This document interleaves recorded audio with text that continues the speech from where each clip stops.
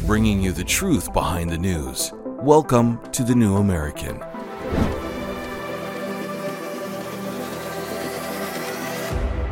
Welcome, everyone. We're glad you can join us. I'm Paul Dragu. Since 2020, we've experienced the most radical changes and tyrannical events in modern times. But there's a common belief that we haven't seen anything yet, that all the turmoil and insanity so far has been building up to a crescendo of major chaos. Something big is happening this year. Everyone can feel it. From online chatter to in-person conversations, especially among the red-pilled, everyone, and even a large segment of the normie population, believes that 2024 is going to be different, that it's going to be a wild year. Now, the main question is, what is likely to plunge the world into complete disarray in this year? Since we only have 40 minutes, there's no way we can cover all the possibilities, but we'll try our best, and we'll even have a few wild card scenarios. So joining me is the publisher of the New American Magazine, Dennis Barrett, and the executive senior editor, Steve Bonta. I don't know how I'm That's me. You got it. All right, so Dennis, we're going to start with you. Thanks, Paul. What is, in your opinion, the event that is most likely to plunge us into disarray? Well, to start with, we have a boatload of black swans lined up at the starting line at the beginning of this year, and it's going to be a race to see which one hits us at the end first. But I think a strong candidate is one that's already been flexing its muscles, and that is the one outlined a century ago, more than a century ago, and expanded upon by Halford Mackinder, the British geographer in the mid-century, writing for Foreign Affairs. He was called upon by the CFR to pen an article on his thoughts. And that is what's taking place in Ukraine.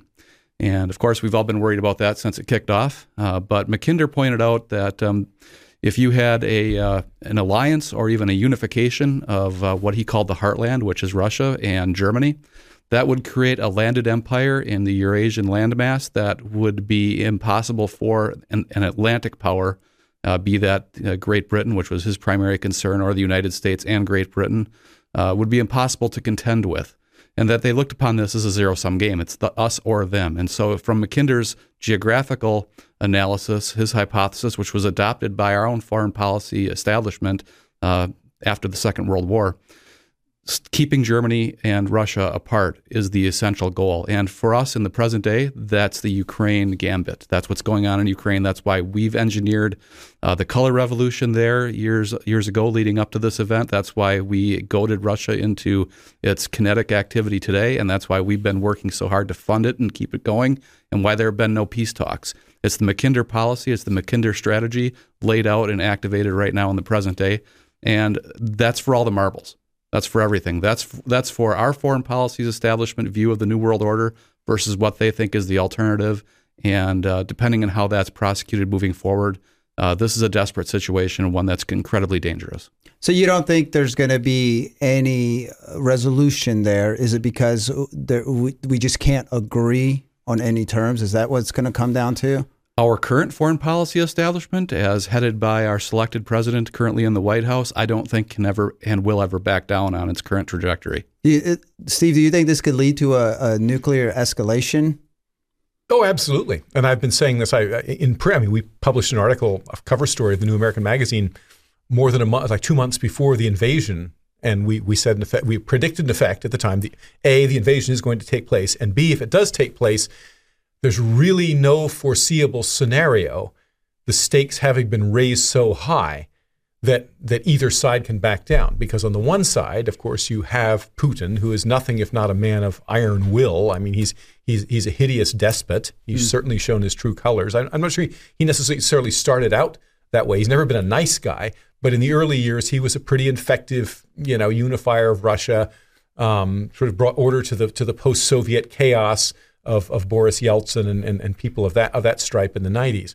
So for a while he was quite effective, but now he seems to be just consumed with this lust to reconstitute the Soviet, indeed the Russian Empire, and that will ultimately mean encroaching not just on Ukraine and Moldova, but on the Baltics, which are NATO members, Poland, Hungary, Romania, Bulgaria, and possibly elsewhere as well. So so where does that leave us? On the one hand, we saw this last year with the abortive uprising by Prigozhin, and there are certainly other Prigozhin-esque malcontents Prigozhin himself having been ushered to an untimely eternal reward. Imagine that. What a coincidence. By Putin, who is known for, he 2 hours afterwards, huh? Well, no, it was a couple months afterwards, Yeah. but anyway. So the message has been sent. The stakes are deadly and they're very high as far as Putin is concerned. There is no turning back.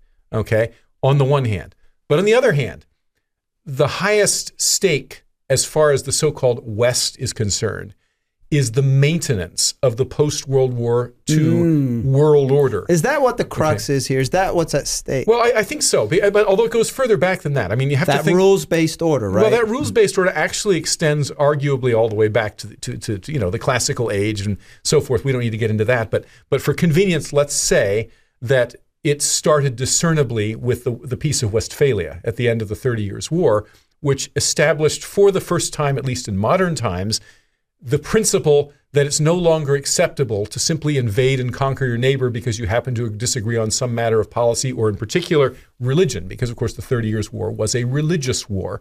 It's devastated Europe for 3 decades, and it was fought largely along Catholic versus Protestant fracture lines. And it was a desolating event. In fact, like World War I, probably as many or more people died of famine and disease during that period as died from actual battlefield wounds. Okay, a number of great leaders were hewn down in battle and so forth and so on. We needn't rehearse the history, but what came out of it was this idea of equivalent sovereign nations that need to behave according to certain rules. Now, obviously, the so-called Westphalian principles have been certainly imperfectly observed since then, but they were a first step.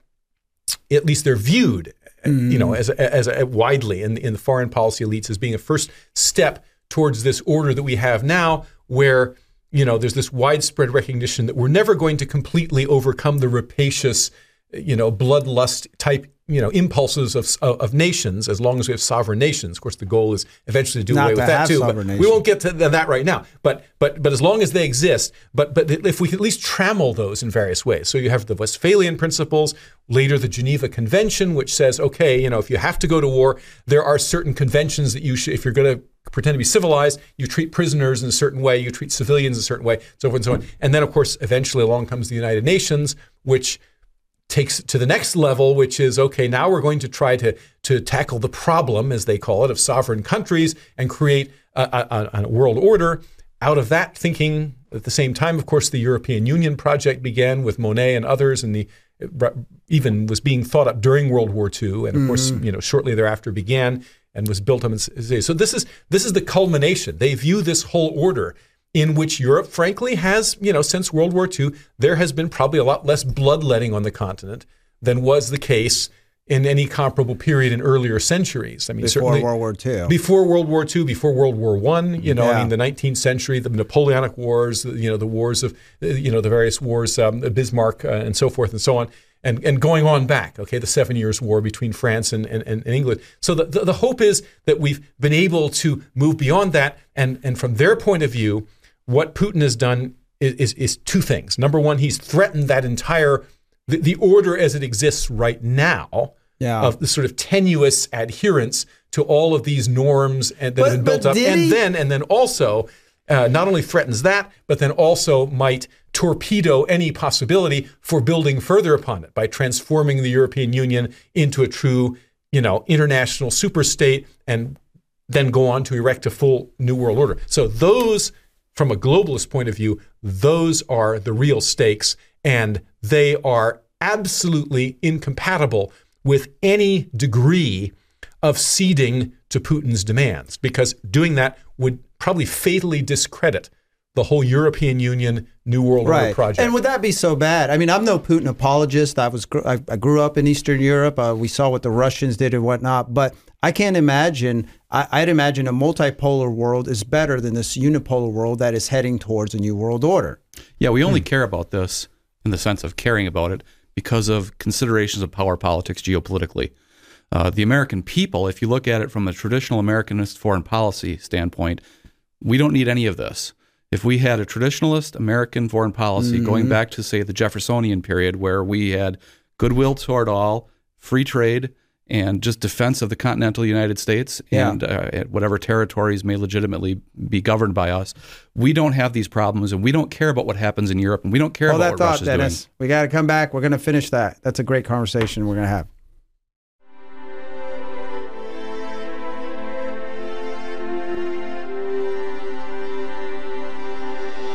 Life, liberty, and the pursuit of happiness. The Declaration of Independence proclaims God-given rights, and we intend to protect them. Working with people like you for over 50 years, preserving freedom and building a better tomorrow. Safeguarding the Constitution by limiting government power. We are restoring liberties, educating voters, and leading the freedom movement. Join with us. United, we will defend our rights. We are all Americans. We are the John Birch Society.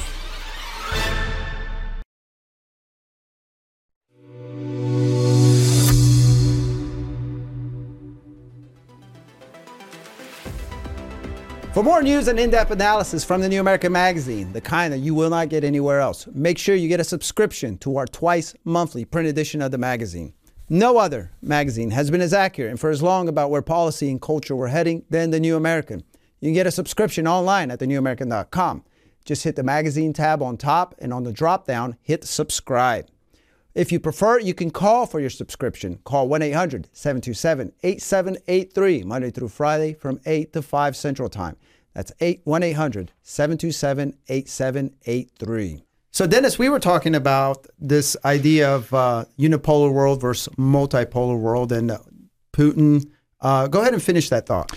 Well, the thought is that if we had a traditionalist American foreign policy, we don't have to care about the power politics of geopolitical concerns as they pertain to Europe. This is not necessary for American prosperity, for American peace, and for anything that Americans actually care about. The trouble is we've adopted the Atlanticist foreign policy that we brought over from Great Britain, from the Empire of Great Britain, which again is based on Halford Mackinder, in the modern world anyway, is based on Halford Mackinder. He was not an American. He did not have an American sentiment behind his work. He was purely concerned with the British Empire, and we just adopted that as our foreign policy, and we brought that empire-building mindset to our foreign policy establishment. And Biden and his administration, Biden himself, harkens back directly to that specific foreign policy establishment.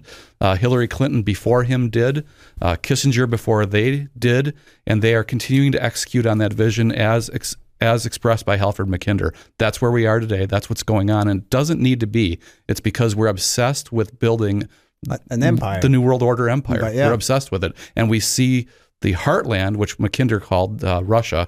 We're obsessed with the idea that the heartland could become a competing empire that we couldn't stop and contend with. And so we must keep Russia separate from Germany, because Russia's access to resources and Germany's access to technical industrialism would be an unbeatable combination in the Mackinder worldview. That's what we're trying to disrupt. Is that really that legitimate of a threat? Because now nations are so powerful. I mean, just the nuclear arsenals alone, I think it's kind of, back how individually they say the Colt 45 made everyone equal. I'd imagine with nukes it'd be something similar. Like, it's like, okay, so you have this empire who's a lot more powerful, but it's the same reason we somewhat fear the Russians, because it's like, while we're technologically advanced in almost every way, we know that they have the power to fight back and destroy us as well. It's completely illegitimate thinking. It doesn't need to be followed. It's not. It's completely incorrect. It's only because it's become entrenched thought processes that are part of our foreign policy establishment. It's not even questioned. It's just the way it is. And so we prosecute things moving forward on the basis of this almost theological outlook and foreign policy. And it doesn't have to be that way. There's actually no legitimacy to it in the modern world, but yet this is what we're doing. All right. Well, let's move on to... Well, and that's the point. I mean, we're not necessarily on this show arguing for this foreign policy posture or that, but we are saying this is the pragmatic reality of the world that we have right now. I mean, for example, how we got to this point, we can talk about it, but the fact is right now there are thousands of nuclear missiles targeting American cities based in Russia. That is a fact that cannot be avoided or willed away. Right. Let's go to China. Now, of course, we've covered China extensively. There's a lot of saber rattling on that end. What do you think of everything erupting based on or from China? Steve, you've obviously lived there. You've watched it. You're watching that part of the world pretty closely. How China invading Taiwan? Could something, or is it the Philippines or whatever? What do you think? Okay, well, let's see. We can probably do this fairly briefly. First of all, everyone's focused on Taiwan. But again, looking at the pragmatic reality is, to invade the mainland of Taiwan successfully would be a military feat that, frankly, beside which the D-Day invasion would pale by comparison because of a number of geographical and climatic parameters, that I don't want to discuss here. But it'd be extremely difficult. The U.S. itself didn't, thought about it and discarded it as a possible option in the Pacific War and World War II, because at that time Taiwan was controlled by about 50,000 Japanese troops, and we decided it wasn't worth sending 500,000 Marines to get the job done. Today, with satellites, there's no way China could build up and launch a surprise invasion like the D-Day invasion essentially was. So it would be an absolute bloodbath. I doubt seriously that China is willing to try it all in one fell swoop. They might try annexing, Quemoy and Matsu, the coastal islands, maybe even the Penghu or Pescadores archipelago midway across the strait, or alternatively, and I think this is the biggest danger, and it will become greater if the Chinese economic crisis continues to circle and swirl down the drain. I mean, their economy is in very bad shape now, and this is something unexampled in the lifetimes of all Chinese people under the age of 50. They've never seen an economic collapse before, and now they're experiencing it. So Xi Jinping is in a very tight spot, and he's strongly incentivized to come up with some kind of distraction. Letting slip the dogs of war is, of course, the tried and true way of doing this. Possibly what's going on in the South China Sea with regard to the Philippines is even more combustible, if that is possible, than the Taiwan situation. Okay, because the Philippines, unlike Taiwan, is a treaty-bound ally of the United States. And the U.S. knows, just as it knows with its NATO allies in Europe, that if it were, for example, to allow Russia to simply walk into Vilnius and conquer Lithuania and say, well, I guess the NATO treaty, that would completely destroy the NATO operation. It would destroy the U.S.-centered world order. Global trust in U.S. promises would instantly evaporate. Well, the same is true if we abandoned the Philippines to their fate and allowed China to, say, seize Palawan and parts of Luzon and Mindanao that it deemed that it fancied. So at some point, the Chinese may push hard enough. There have already been things that approach acts of war committed against Philippine vessels in the what's called the West. They call the West Philippine Sea.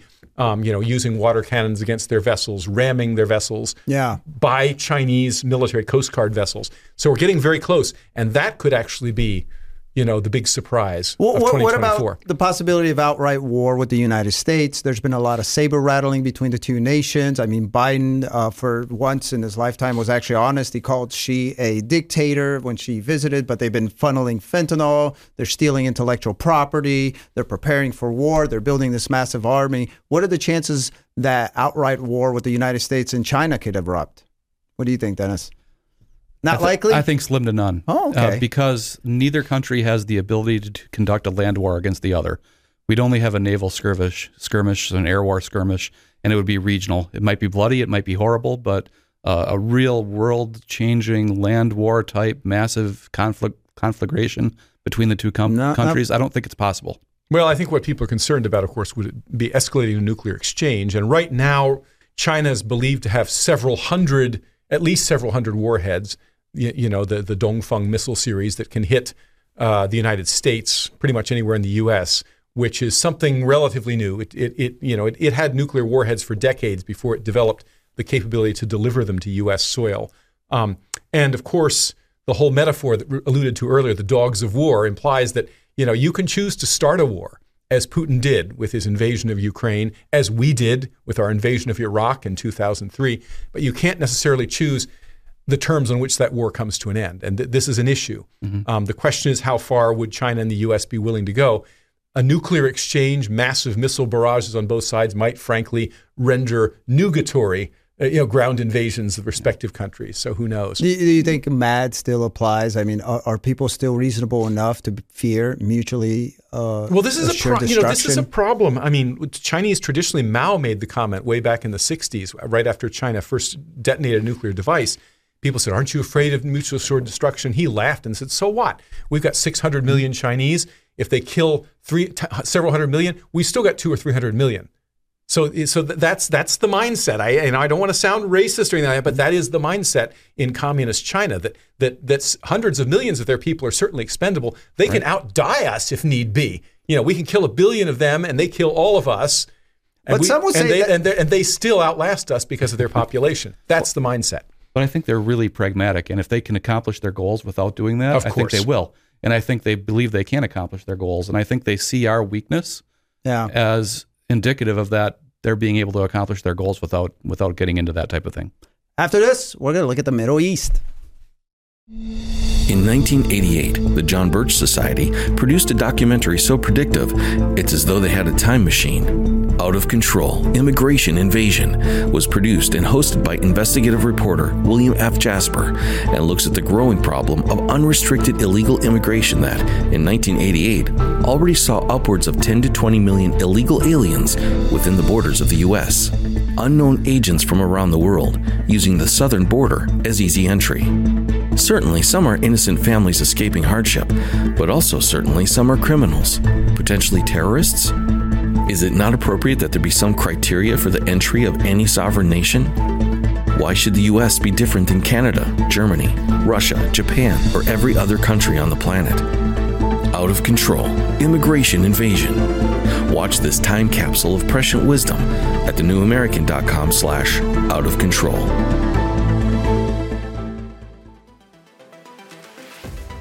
The New American has just released our latest bookazine, a collection of articles on self-reliance. It's called Self-Reliance, Foundation of Freedom.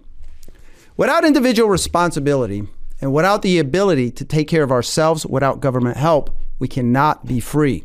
In this polished collector's edition, we have articles on a number of important topics, including the self-sufficiency of the founders, preparing for a worst-case scenario, firearms self-reliance, building a wood shack, and the importance of community, among many other topics.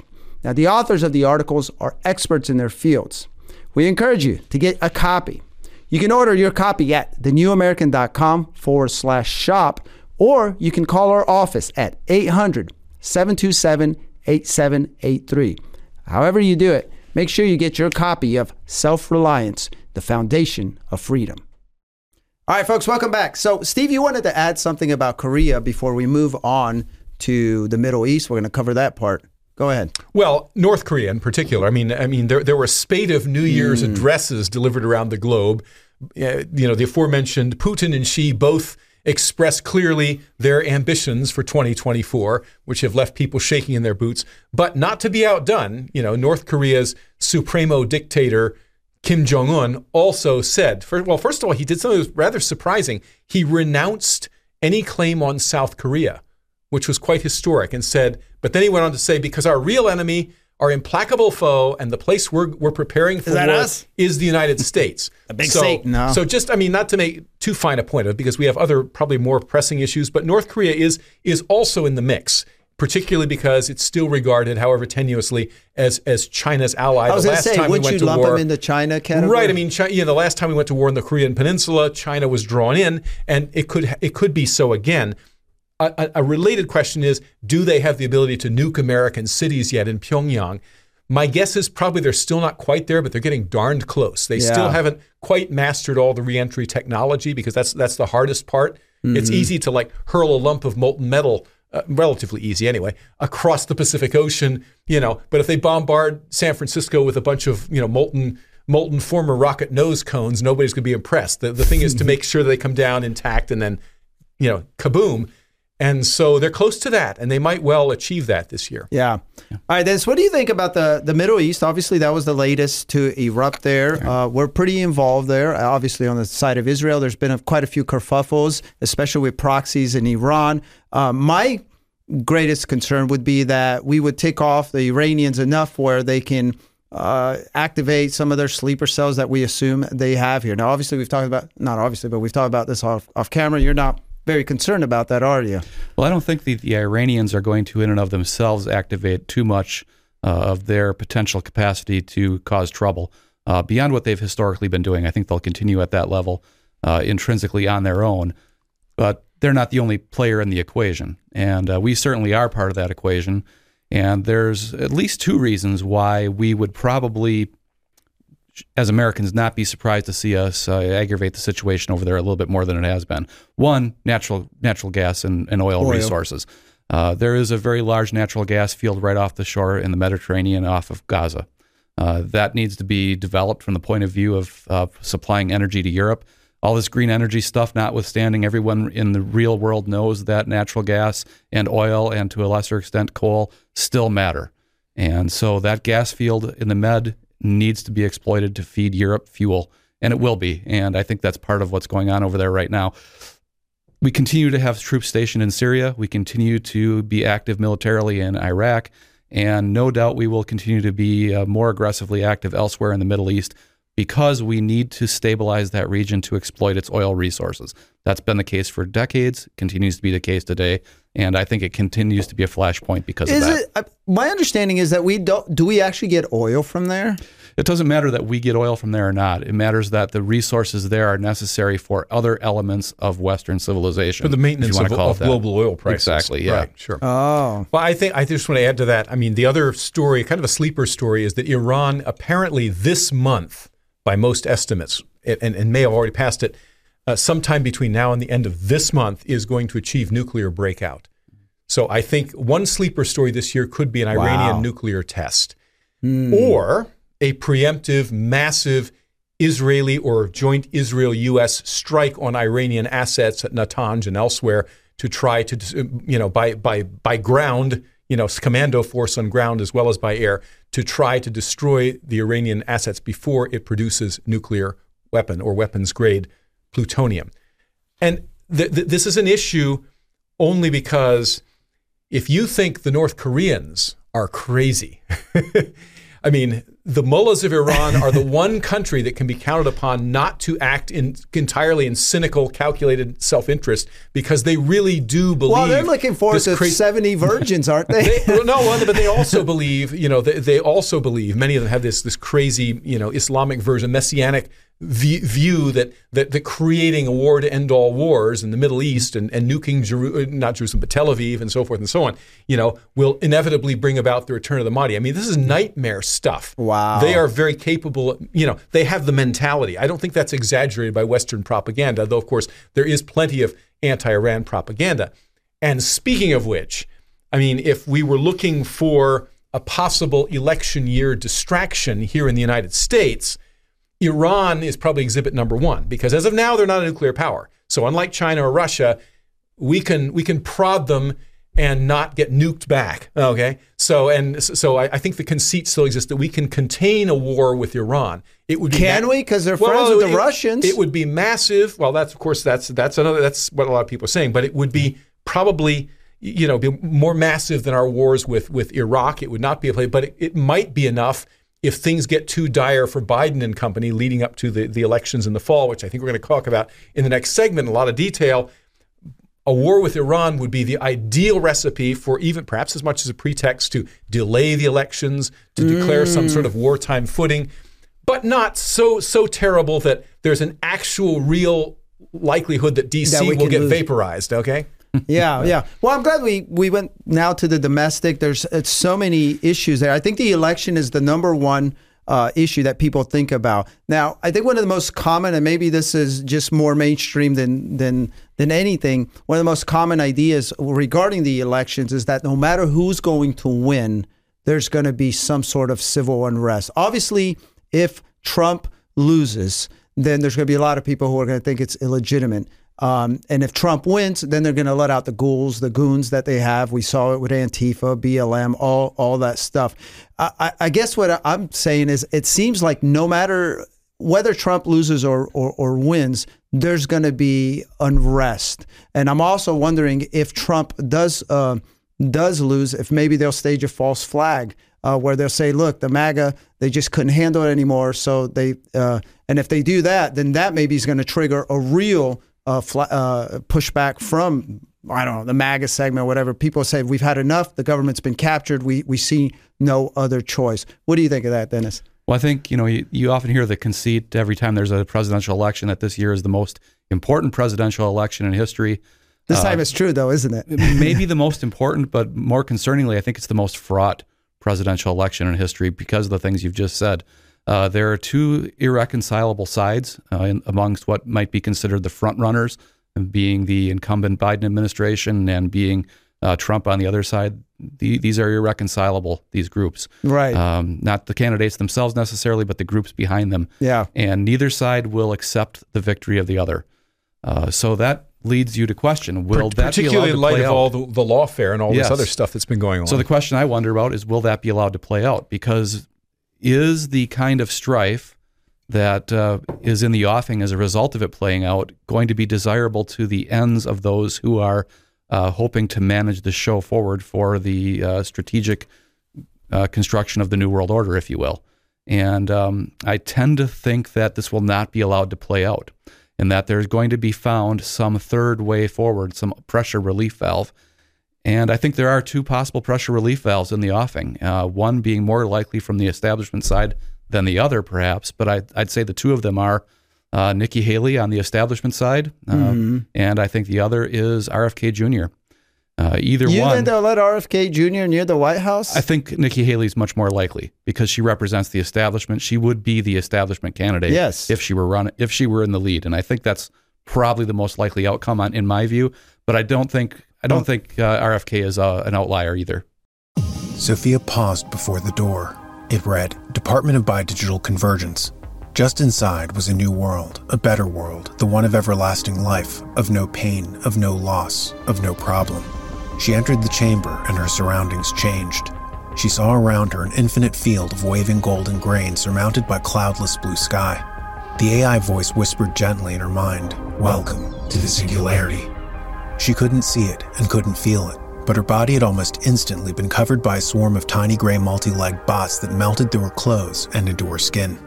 Not perceiving the nightmare, her eyes had already been consumed and the rest of her body was dissolving as the bots digested her flesh. She felt only a warmth suffusing her being. Drowsy, she drifted to sleep, and her last thought was one of panic. Would she ever wake? Could a nightmare vision like this be an outcome of the much-hyped transhumanist technological singularity? Enter the world of the future as illuminated by the experience of the past in Endgame, the new book by Dennis Barrett, the publisher of the New American Magazine, and find out how the disastrous COVID pandemic response fits with the technocratic elite's thirst to create a transhumanist utopia. Get Endgame from shopjbs.org with free shipping with code ENDSHIP, ENDSHIP. Or get Endgame and the Great Reset Collector's issue of the New American Magazine and get free shipping plus an additional 20% off both with code END20, END20.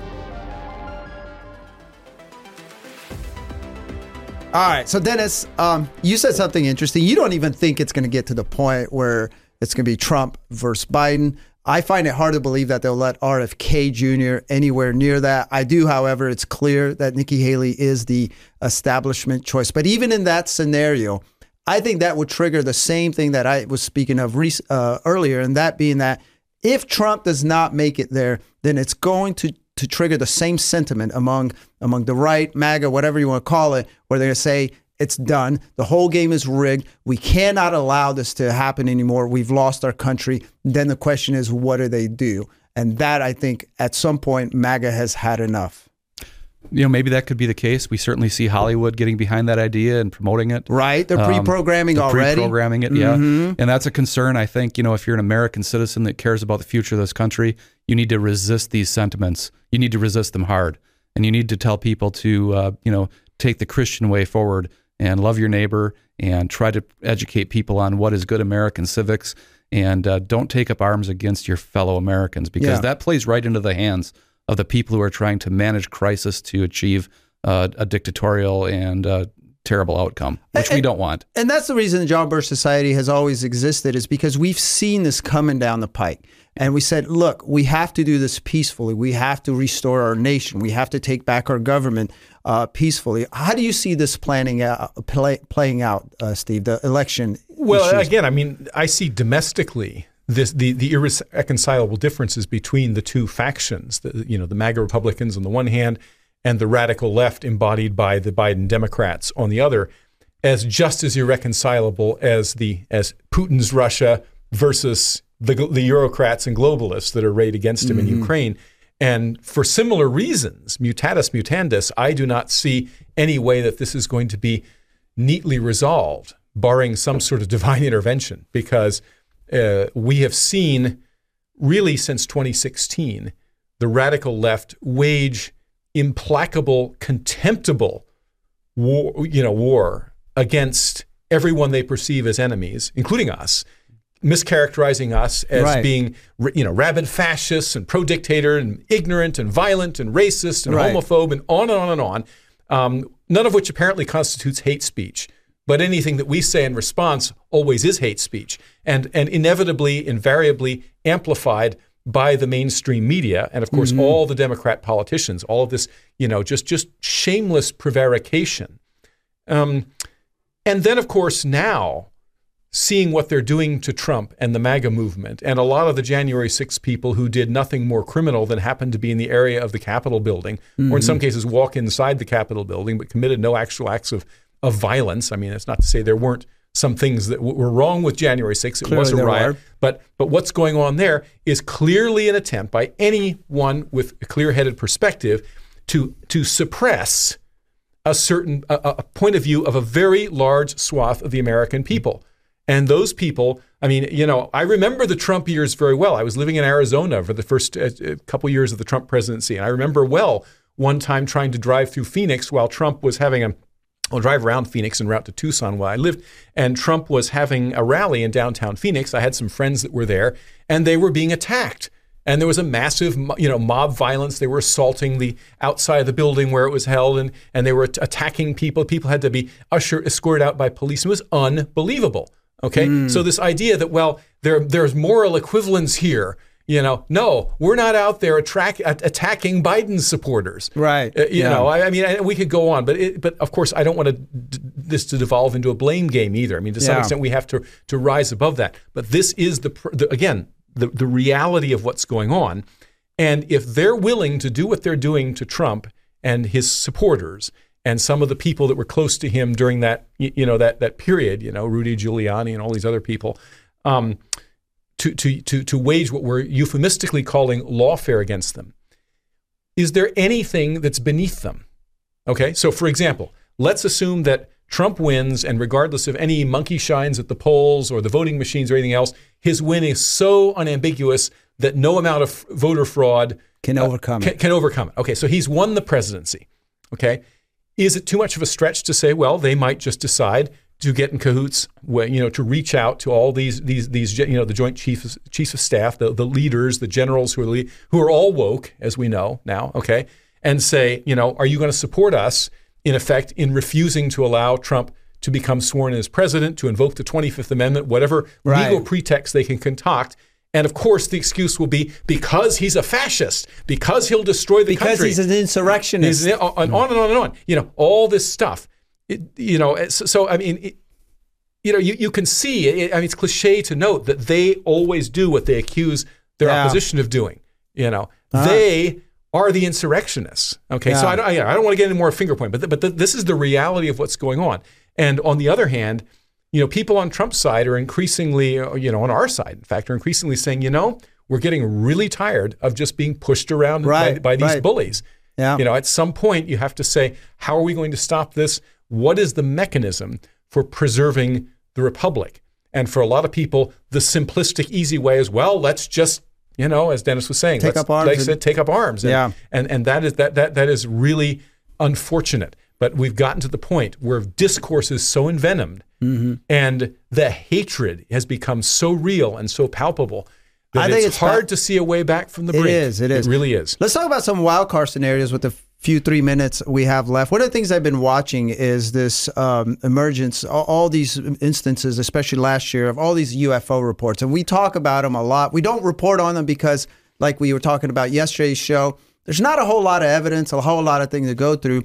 But I think that's something to watch. Gary Nolan, the scientist, had said that over the years, he said 2 years ago that in the next 2 years, there's going to be a whole lot more whistleblowers coming out. Now, one of the things I would worry about that is that they're going to use that in a way to clamp down, to control. If they say that there's a reveal and that we've been talking to aliens, there's no, at this point, anything goes. We've seen it. And, it's like, I can't imagine that if they say that, then they're going to say, it's like, great news, we've discovered free energy, you could be all more free, whatever. It's obviously always goes the other way. So I think that's something to watch. I'm not saying that's going to be an event that triggers something, but I don't think that the stuff that's coming out is for no good reason. We're going to do more research in the future and whatever and talk about it. Well, people believe in the mythology of anthropogenic climate change. Right. So that's no less fantastic than the notion that there's secret alien race that is, right, depending on your point of view, are overlords or created us or coming to Earth and visiting in secret or who knows, whatever, But the point is that we already believe lots of mythologies. What's my wild card? Yeah. Solar flare, EMP? No, collapse of the dollar. Collapse of the dollar. We haven't really talked about financial stuff. We're kind of running out of time, so we have time to do that. But this remains a major threat, particularly in concert with some other black swan event. That's event. Better than my alien one, well, oftentimes you find that these hyperinflationary events are triggered by a war or the collapse of a government or something like that. And if things become too much more unstable here in the United States than they already are, I mean, the instability that exists already has already caused U.S. Treasuries to be downgraded several times, and correspondingly weakening the fiat U.S. dollar. And we don't have time to talk about all that, but suffice it to say, we could be looking at that in the coming year. Dennis, you got 55 seconds, sir. Escape or release of further engineered biologics. That's what I find the most terrifying possibility. Elaborate. Additional bioweapons research that escapes the lab or is otherwise utilized against the population. Another COVID, but maybe more dangerous. Right. Actually dangerous this time. Let's just say you do this against an enemy state because you have a limited operation that you want to do something with it, but you can't limit biology. There's no guarantee you're limiting that. Yeah. And then it's, there's no a worldwide pandemic that's actually a pandemic that's really dangerous. Wow. Is not inescapable at this point. I mean, I think there's a possibility. Well, gentlemen, thank you for that sobering segment there. And thank you, everyone, for tuning in to another episode. Remember to visit thenewamerican.com for more truth behind the news. And please join us for another episode on Monday.